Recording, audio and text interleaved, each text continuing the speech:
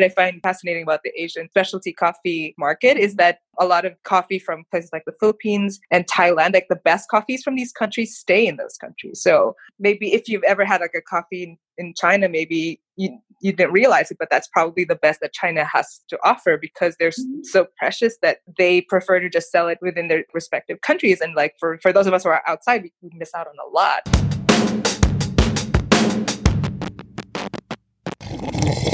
Welcome to the Geopats Podcast Coffee Show. In the Geopats Podcast, we talk to folks who have so many cultures in them, around them, and running through them. And we do this in very niche ways by talking about books or coffee, language, or something else. This particular episode, we are talking to someone who's in Berlin, Germany, the same city as myself right now, which is very, very cool. We did do this interview via the internet because my in-person setup is not ready just yet.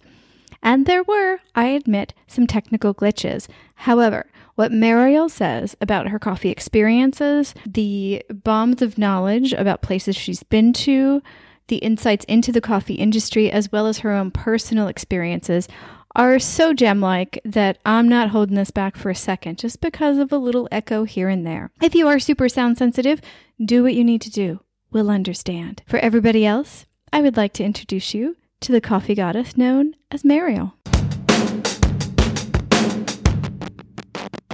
Thank you so much, Marielle, for joining us on the Geopats Podcast Coffee Edition. You're welcome. For the listeners, can you tell them where you are geographically right now? So I'm in Berlin, Germany at the moment. I've been here for a year now, or like almost a year, but I've been in Germany for 7 years in March, end of March. So wow. I've been here a while. Let's do it chronologically. So you're born and raised in the Philippines, and then you moved to Australia, and then you came to Germany? Right. When I first moved to Germany, I moved to Munich, and I was there for 2 years, or a little more than 2 years. And then I moved to the western part of Germany, so closer to the Netherlands. I was in a city called Duisburg. That's where I did my PhD. And I moved briefly to Düsseldorf to be with my partner there before we moved to Berlin, or I moved to Berlin, rather, last year. And then he followed about 4 months later. So, yeah, pretty settled in Germany. Yeah, sometimes I wonder whether I still qualify as an expat because I've been here for so long.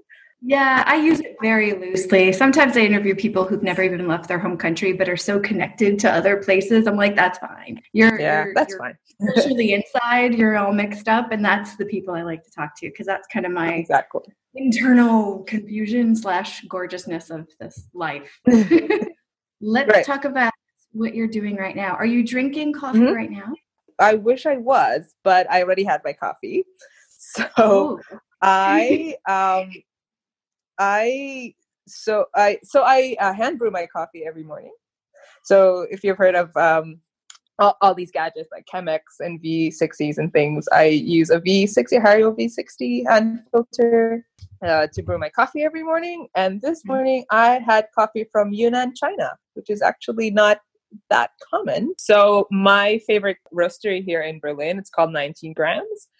They're the only cafe and roastery in Berlin that offers like coffee from China. So I couldn't pass up the opportunity to have Yunnan coffee because it has a really distinct kind of fruity, kind of like pleasantly sour taste that I really like. So that's what I had this morning.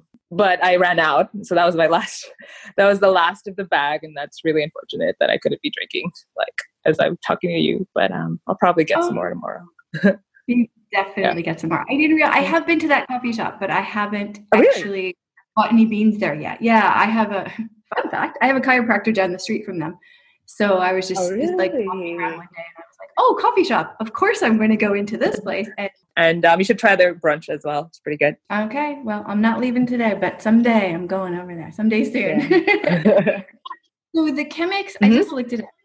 The V60, that's the filter. So is it a basic filter or is there any special things that are happening in there? Well, yeah, each of these like filters have their own like paper filter. They come with their own paper filter. I don't know if it's just like branding or whatever. I guess you can use just any other like any kind of filter that'll fit the funnel. But yeah, like I just like to like use Chemex filters with Chemex filters and V60 filters with V60 hand filters. Or do you grind your own? I do. So I have like an expensive hand grinder. The brand is called Comandante. It's actually a German brand, and a lot of like champion baristas and brewers use it for competitions. And I don't know why, I just wanted to like level up my like home brewing game by like buying this like grinder for Christmas. And it's expensive apart from like the parts that are and the materials that they use to make it. And apart from them being really like sturdy and I guess professional grade, you can actually control the grind size to a pretty kind of like minute level. So it's for like when you really want to be precise about your brewing. And like a lot of champion like baristas like to say, it helps them like make consistent cups of coffee. So if you like made a really good cup of coffee at this particular grind size, you can like just use that grind size as your go-to grind size for when you have like new coffees that you want to brew. So I do that. And it's always nicer to like have like freshly ground coffee when you brew in the morning. I don't know. Maybe a lot of this is just like psychological because like, oh, if it's freshly made, then it must taste better. But I'm not risking it. I don't know. It's part of the coffee joy. It's definitely part of the coffee. In fact, I try to, because I get in a weird twist of fate, I actually get up sooner than my husband now, and I started to make him coffee in the morning, and he's like, "That's right. Thank you, but the process is pretty important to me, so I really would prefer if you didn't." I'm like, oh, cool, even better for me. Sure, yeah. And I get that because for me also, when I grind it and I cook it, not cook it, but make it. They do say cook in German for coffee, don't they? They cook the coffee. Yeah, they do. Yeah, sorry. Yeah, they do.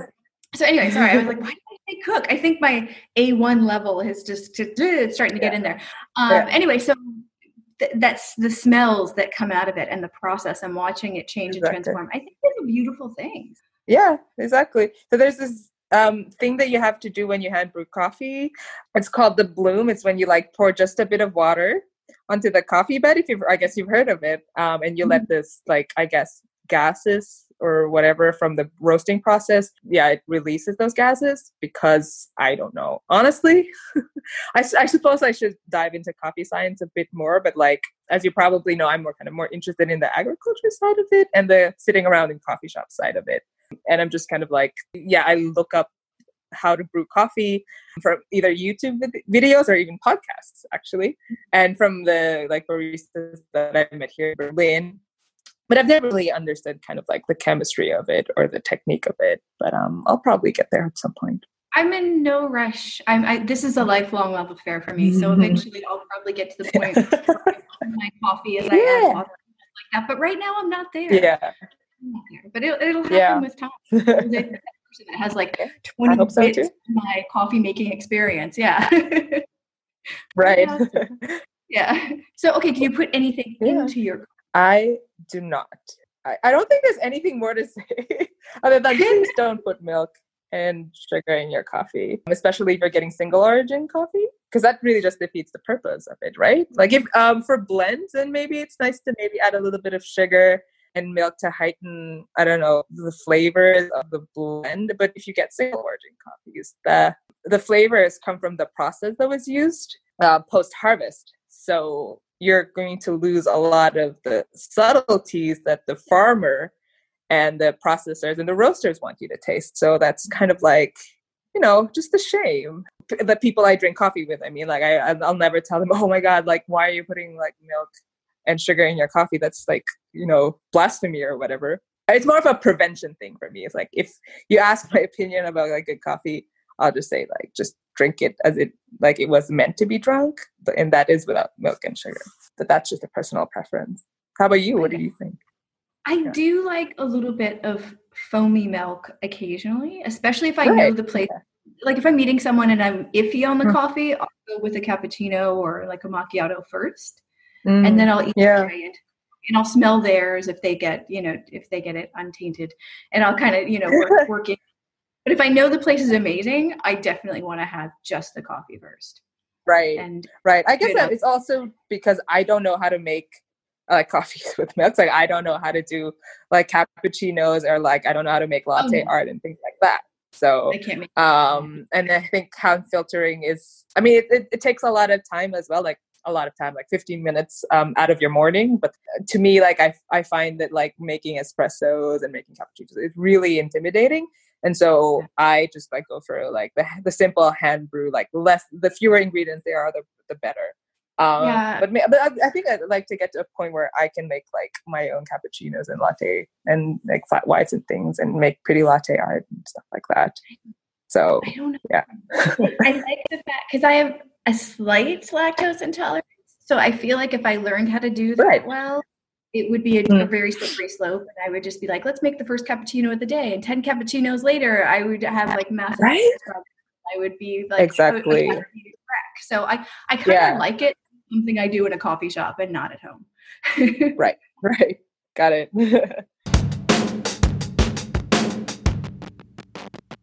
Steph here. I just wanted to pop in and tell you some information that you may not already know about the GeoPets podcast, and specifically about my podcasting projects that extend beyond GeoPets, believe it or not. First and foremost, at stephfuccio.com, STEPHFUCCIO, you can see all of the things I'm about to talk to you about. First and foremost is the podcast itself. I'm shifting everything over from the Podbean site to the stephfuccio.com site.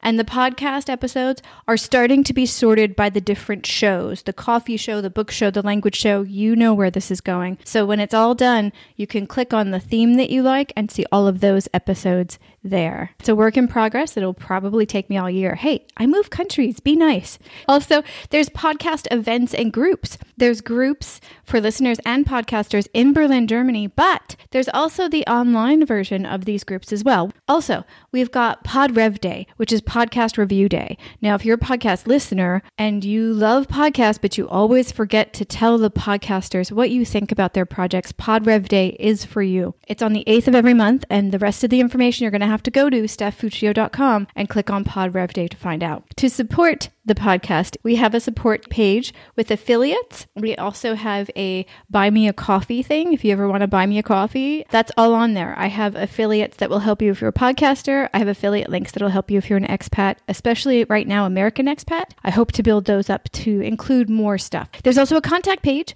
where you can leave me a typed message, or you can leave me a voice message on SpeakPipe. So however you spend your time on stephfuccio.com, I'm excited that you're listening, and I'm excited that you will go over to the website and check these things out, and hopefully pass it on to someone else that you think might be interested. So all of that is at stephfuccio.com. There's more, but I just wanted to give you a quick overview. If you haven't been to my website, I'm pretty excited about the podcasting related things that we're doing, and I hope that you get involved. We are kind of hiding part of your coffee history from the listeners to now. Why don't we tell them about your coffee background? Yeah, I wouldn't say we have like a long continuing coffee history. My dad's family is from a region in the Philippines called Benguet, which is like in the mountainous regions of the Philippines in the north of the country. And as you probably know, coffee grows in high altitude, right? High altitudes. So that area was known for a long time as a coffee growing region. But in the turn of the 20th century, there was a coffee ravaged that area. It's called coffee arrest, and it basically devastates entire plantations of coffee. And so that area is not known for coffee growing anymore. But my dad's family has land over there, which isn't being used for anything right now. I mean, until we started growing coffee there 2 years ago. But we found out as we started to research about the land that we own over there and the history of it, that my great-great-grandfather, who was actually American, grew coffee there and had a plantation of his own that he kept secret from authorities. I'm not really sure why he kept it a secret. We just found really old letters from our great-great-grandfather saying that, letters that he wrote to his family back in the U.S. saying that, I'm growing coffee here and it's going really great. But we don't know what happened to that plantation, actually. Our guess is that it, the coffee trees that he used to grow there, is just now part of the forest, but that's just growing there in the wild. So yeah, we now have about 5,000 coffee seedlings that we've planted on about 3 hectares of land.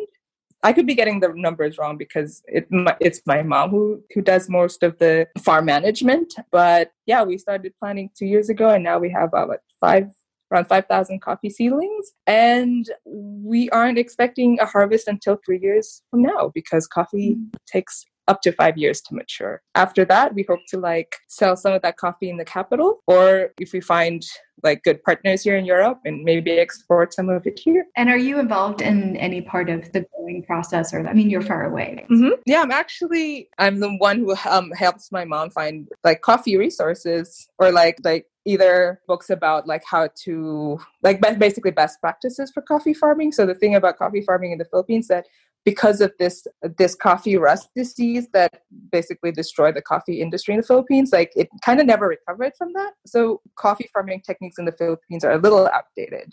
So what I do is that because I'm living here in Europe, I get to meet other coffee professionals who then work with farmers in other countries that have more advanced techniques. And from them, I learn about a lot of books that are really helpful and a lot of resources that might be helpful. Podcasts are really helpful, actually. So there's an association called Specialty Coffee Association. And they do a lot of interviews and talks with coffee farmers in South America and Africa. And so I basically help my mom by curating all of these resources that she then listens to, or we work on what techniques then would work for our farm.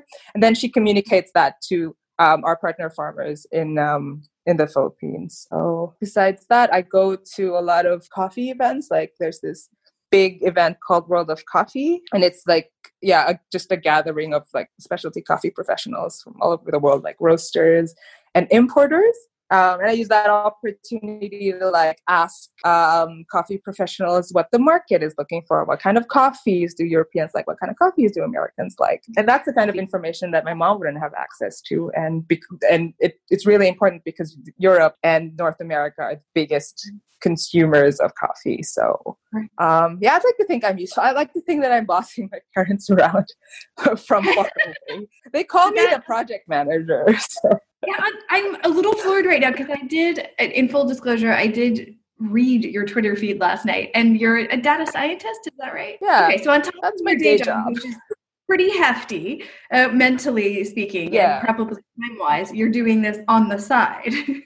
Yeah, exactly. It actually depends on the day. I don't know which job is my side job and which one is my real job, because there are days when I just cannot with coding, and I cannot with data, I cannot with data statistics, and I just want to read up on the latest roasting techniques or brewing techniques, or this new fermentation that you can try with your coffee cherries. And then there are days when I'm okay, my boss needs something, so I should probably learn this new algorithm. And then I see my messages pile up from my mom, because she sends me regular updates. Not that she's there in the farm all the time, but she's there maybe twice a month.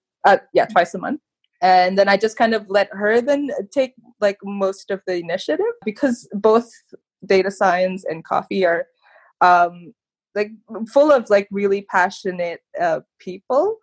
I feel it feels like sticking to just one of these fields gets a little too intense, that I can't devote my time 100% to it. Otherwise, I don't know, it's just not good for me. I get so passionate and intense about it that I don't know, I feel like my head's gonna explode. So I'd like to think that one, when I'm concentrating on one field, the other one is kind of my creative outlet. So we'll see how sustainable this is. I just started 2 years ago. So okay, what if and I don't know why I'm turning into a career counselor right now, but what if the two worlds met and you found a data science niche in the coffee world? Would you want to do that? Or do you want to keep them separate? That would be actually ideal. But you just kind of have to be careful about coffee and coffee and technology, because coffee and it's an agricultural product, right? So and a lot of people in tech are very interested in automation and artificial intelligence and machine learning, and we basically risk building, I guess, tools that would then quote unquote steal jobs from farmers and other people on the field, literally in coffee. So I think I would like keep that separate for now. So like, for example, like one application that I've seen of like artificial intelligence in coffee is sorting coffee cherries after harvest. So in order to get the best coffee, you have to harvest the reddest, ripest cherries, and you can use like image recognition to like basically take pictures of, I don't know, of your harvest, and it'll then learn which ones are the ripest cherries. But then that means you won't be able to hire people to you don't need to hire people to then hand sort these coffees for you, because like the machine's more efficient. So I'd like to think that there's still a lot of like social responsibility in coffee, especially if you're farming in areas like ours where it's pretty isolated from cities. Therefore, like the people there need, they need jobs and they need like a source of income. But like there are other things that I can use my tech knowledge. I can apply my tech knowledge in other ways. So for example, I trying to build my own weather station that like then my mom can install when she goes to the farm, because she comes to visit me in Europe every summer. So like when it's ready, I'll just give it to her and she can like kind of install it, and then that'll collect data about the weather patterns at her farm, and I can analyze that from here. The World of Coffee event, is that in the same place every year, or does it rotate locations? It rotates locations. Actually, last year was held in Berlin, and the year before that, which is the year when we started this coffee farm, it was held in Amsterdam. And this year it'll be in Warsaw, which is not so far from Berlin. Definitely go there this year again, and this time my sister will be joining me. So my sister, she is based in Singapore. She's a lot closer to my parents, so she gets to go to the farm more often, I guess. But this year she's gonna like come join me in the World of Coffee, and then together we're gonna like kind of suss out the market together. Is that an event that just coffee drinkers would go to, or is it very focused on the business side of it? It's good for both, actually. But I think if you're in the coffee business, you'll get more bang for your buck, I guess. They also have competitions running at the same time, like barista competitions. I think that's always fun to watch if you're into it. And they have this thing called the Roasters Village, where roasters from all over the world come and serve their coffees, and you can like score free samples and things like that. Of course, the idea is, that they like give away the samples to people who might be interested in like getting coffee from them, but like they're also happy for anyone to enjoy it. Last summer in Shanghai, they actually had a coffee festival, I think is what they called it, and it sounds very similar, although it probably wasn't as big because it was the first time it was happening. And they had different foods, different beans, different books, different all kinds of different things, and I thought I had exhausted the specialty coffee knowledge. Like I thought I had explored a lot in Shanghai before this, but they also brought people in from other cities in China and other countries, and so I was just like, this is the day. This is going to take a while. It was great. Oh, that's really cool. I think I heard about that event, and I really wanted to go. Of course, it was too far away, and I think it would have been interesting to see, because like China is a really big market for specialty coffee nowadays. The thing about Asian coffees I find very exciting. So the world of coffee is very European and North American centric, because I think just mostly because of geography. But what I find fascinating about the Asian specialty coffee market is that a lot of coffee from places like the Philippines and Thailand, like the best coffees from these countries stay in those countries. So maybe if you've ever had like a coffee in China, maybe you didn't realize it, but that's probably the best that China has to offer, because they're so precious that like they prefer to just sell it within their like respective countries. And like for those of us who are outside, we miss out on a lot. Whereas here in big coffee events like World of Coffee, like all these like roasters who source their coffee from South America and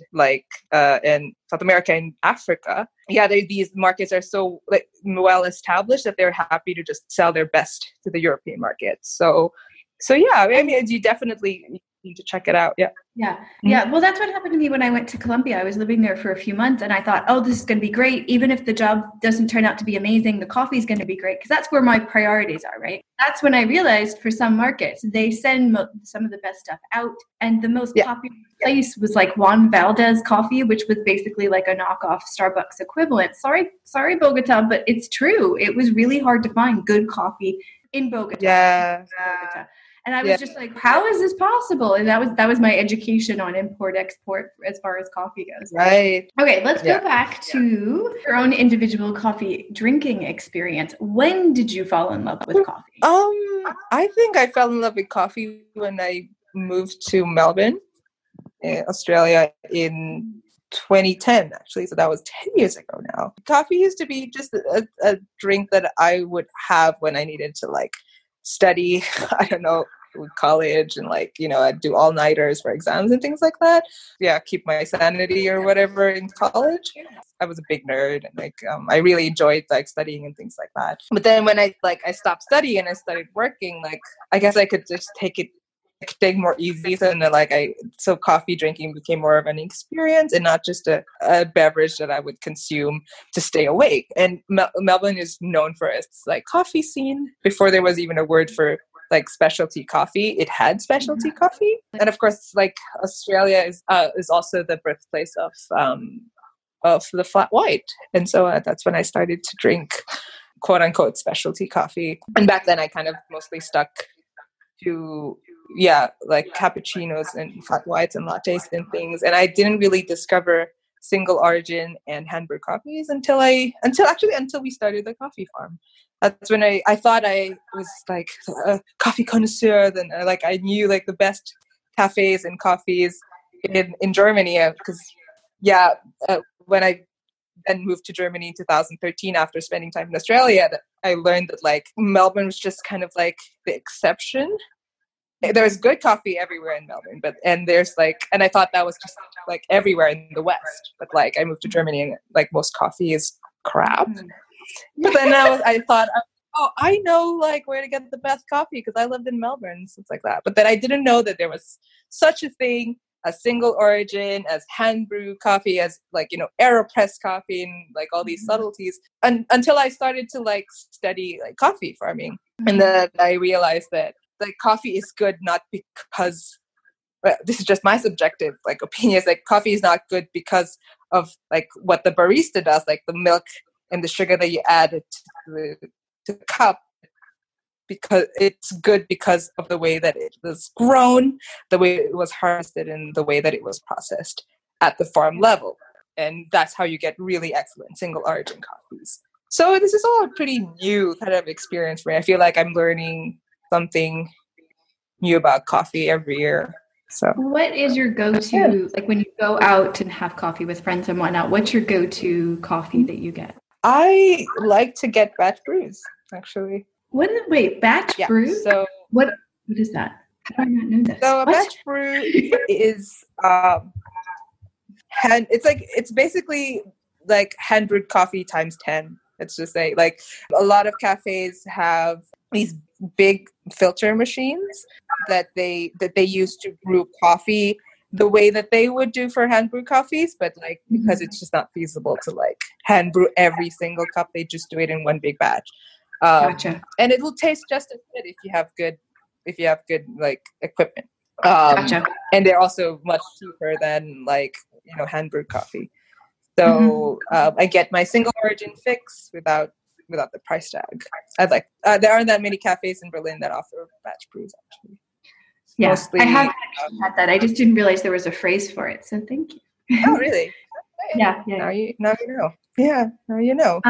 Also flat whites if like I feel like having milk in my coffee. It's the Germany Experience, the podcast about life in Germany as seen through the eyes of outsiders. I mean, you have to set your mind that you want to integrate and not that you're going to always be an Ausländer. If your pronunciation is good, people will listen to you longer than if you have really good grammar, but fingernail on the blackboard pronunciation. Especially on those sunny days, I feel like walking in the streets of Berlin just gives me so much happiness, like happy vibes. The reason that integration is so important is not just so that you feel at home in Germany, but that you spend time speaking with native German speakers, because that's how you're going to master it. I heard this noise out front, and I look out the window. There was a shepherd leading a flock of sheep down the street. It was the most incredible thing. What is the one piece of advice that you would offer to expats coming to Germany? Don't come to Germany. There you go. And that's the podcast. The coffee in Berlin. Love it, like it, wish it were better, wish it were worse, too much choice. Like, where do you fall on the spectrum? I wish they were cheaper. I wish good coffee was cheaper here. I have to say that a lot of good coffee here is quite good, but kind of overpriced for what you're getting, I think. So yesterday I was at a famous Berlin coffee roastery that I won't name, but they charge like €4 for their flat white. It's like I don't know. I just feel weird about like having to pay more than $3.50 for a flat white that was a bit watery and like was pretty average from my taste. Like yeah, and hand brew coffees for like €7. Like What? Really? I mean, so yeah, in some places. Also, because I say this also because I've lived in other places in Germany, and I know that like you can get really good flat whites in a medium-sized city like Düsseldorf for like €3 or $2.50, and it's just as good, if not better. And I think because as a like serious like home brewer, I buy a lot of beans from these cafes, right? And you can get a good bag of specialty coffee in Düsseldorf for about like €10 for 250 grams, or €10, €12 maybe, and that would be €12 would be the like on the pricier side of things. And here in Berlin, you can't get anything cheaper than like €15 for 250 grams, and I find that that's just madness. Right, and maybe one thing that you also learn when you go to World of Coffee is that all these cafes pretty much buy from the same importer. So it's like, well. I don't know. Maybe it's just business, and I'm not like I'm not in the like cafe roastery side of things. So maybe I'm like missing something. But like as a consumer, I want to understand what I'm paying for, and sometimes I don't know what I'm paying for. There's a previous guest, Anna Blackstad, who is an expat living in Prague, and she introduced me to this beautiful phrase: peak coffee experiences. And I want to ask every guest from here on out what their peak coffee experience was. Like one coffee experience that you will never, ever forget. What's yours? I think my peak coffee experience is trying coffee from China for the first time. It was, also at 19 grams 2 years ago. They were serving a coffee from China as well. It's not the same one as what they're serving today. Just remember, having coffee from China, and I didn't even know that China had a coffee growing region, and I just loved it. It tasted like cranberries. It was quite sour, and it was on par with like at least in my opinion with like Ethiopian coffees, which are known for like kind of blueberry, fruity, and floral tastes. And I guess maybe as an Asian person, it's just nice to see Asian coffees being sold in Europe. I mean, like #representation matters, but like I'm not saying that ironically, it just feels nice. I don't know. And I felt that like seeing that when I saw that coffee on the shelf, I thought that like, wow, it's possible for our coffees to quote unquote make it as well in like the specialty coffee market here in Europe. And this was like maybe, I don't know, a month or two after we decided to start a coffee farm. And now like kind of my perception has changed. Like I feel like we don't need to impress the European coffee market anymore. Like, because back when like we started it, I was like, we need to export this coffee and we need to like, conquer the world and like return Philippine coffee to its former glory, blah, blah, blah. So now I've kind of been more chilled out, but like I'll never forget how good that coffee was. And from then on, I started to like have a soft spot for less popular coffee origins, like Thailand, Laos has also really good coffee. Myanmar has really good coffee. Okay, like most of the coffees I'm mentioning are from Asian countries, because like Asia is not very known for its coffee, specialty coffee, apart from Vietnam, which is known for its more commercial coffees. Yeah, so it wasn't just like a peak coffee experience because of what it tasted like, but like it just opened up that whole world of like unknown origins or unexplored origins, and it was just different from the usual like African and South American coffees that are usually served at coffee shops here. So yeah, I would like encourage people who are into specialty coffee to try unknown origins.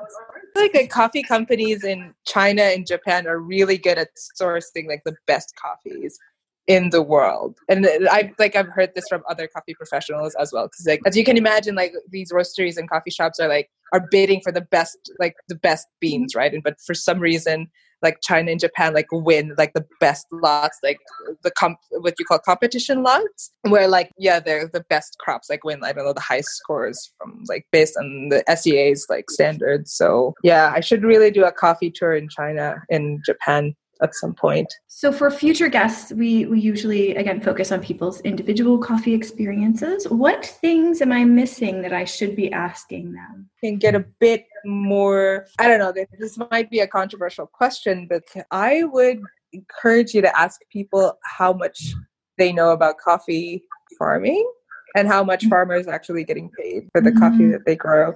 The price tag at the moment is $1.50 a kilogram.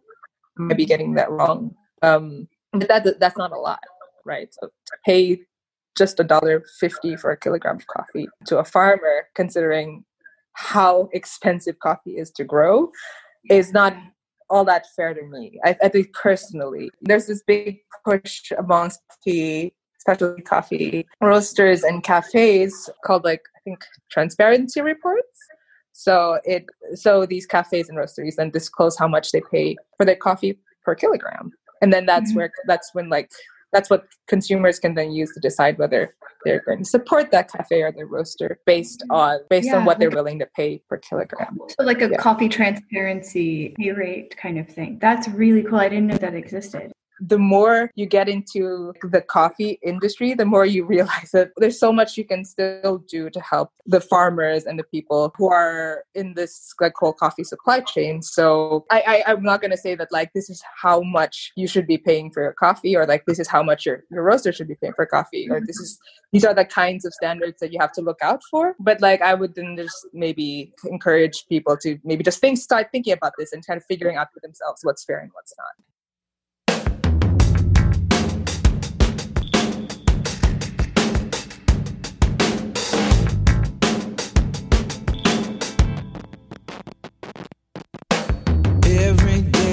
Working and roll through streets, picking up garbage every day since I've been here with you, picking up knowledge, hauling trash to the yard, taking class at my college, buried deep, garbage heap, I can't sleep.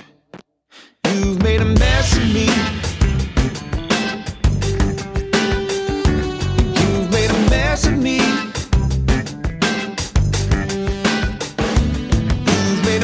Of me.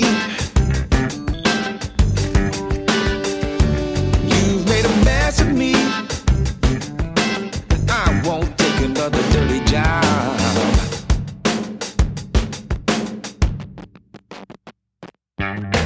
Thought you were the kind of girl to take your tea out in the garden, spill your cup. Now I'm stuck cleaning up, begging your pardon. Your debris clear to me. Now my heart is starting to harden. Every drink makes me think of the stink. You've made a mess of me. You've made a mess of me. You've made a mess of me.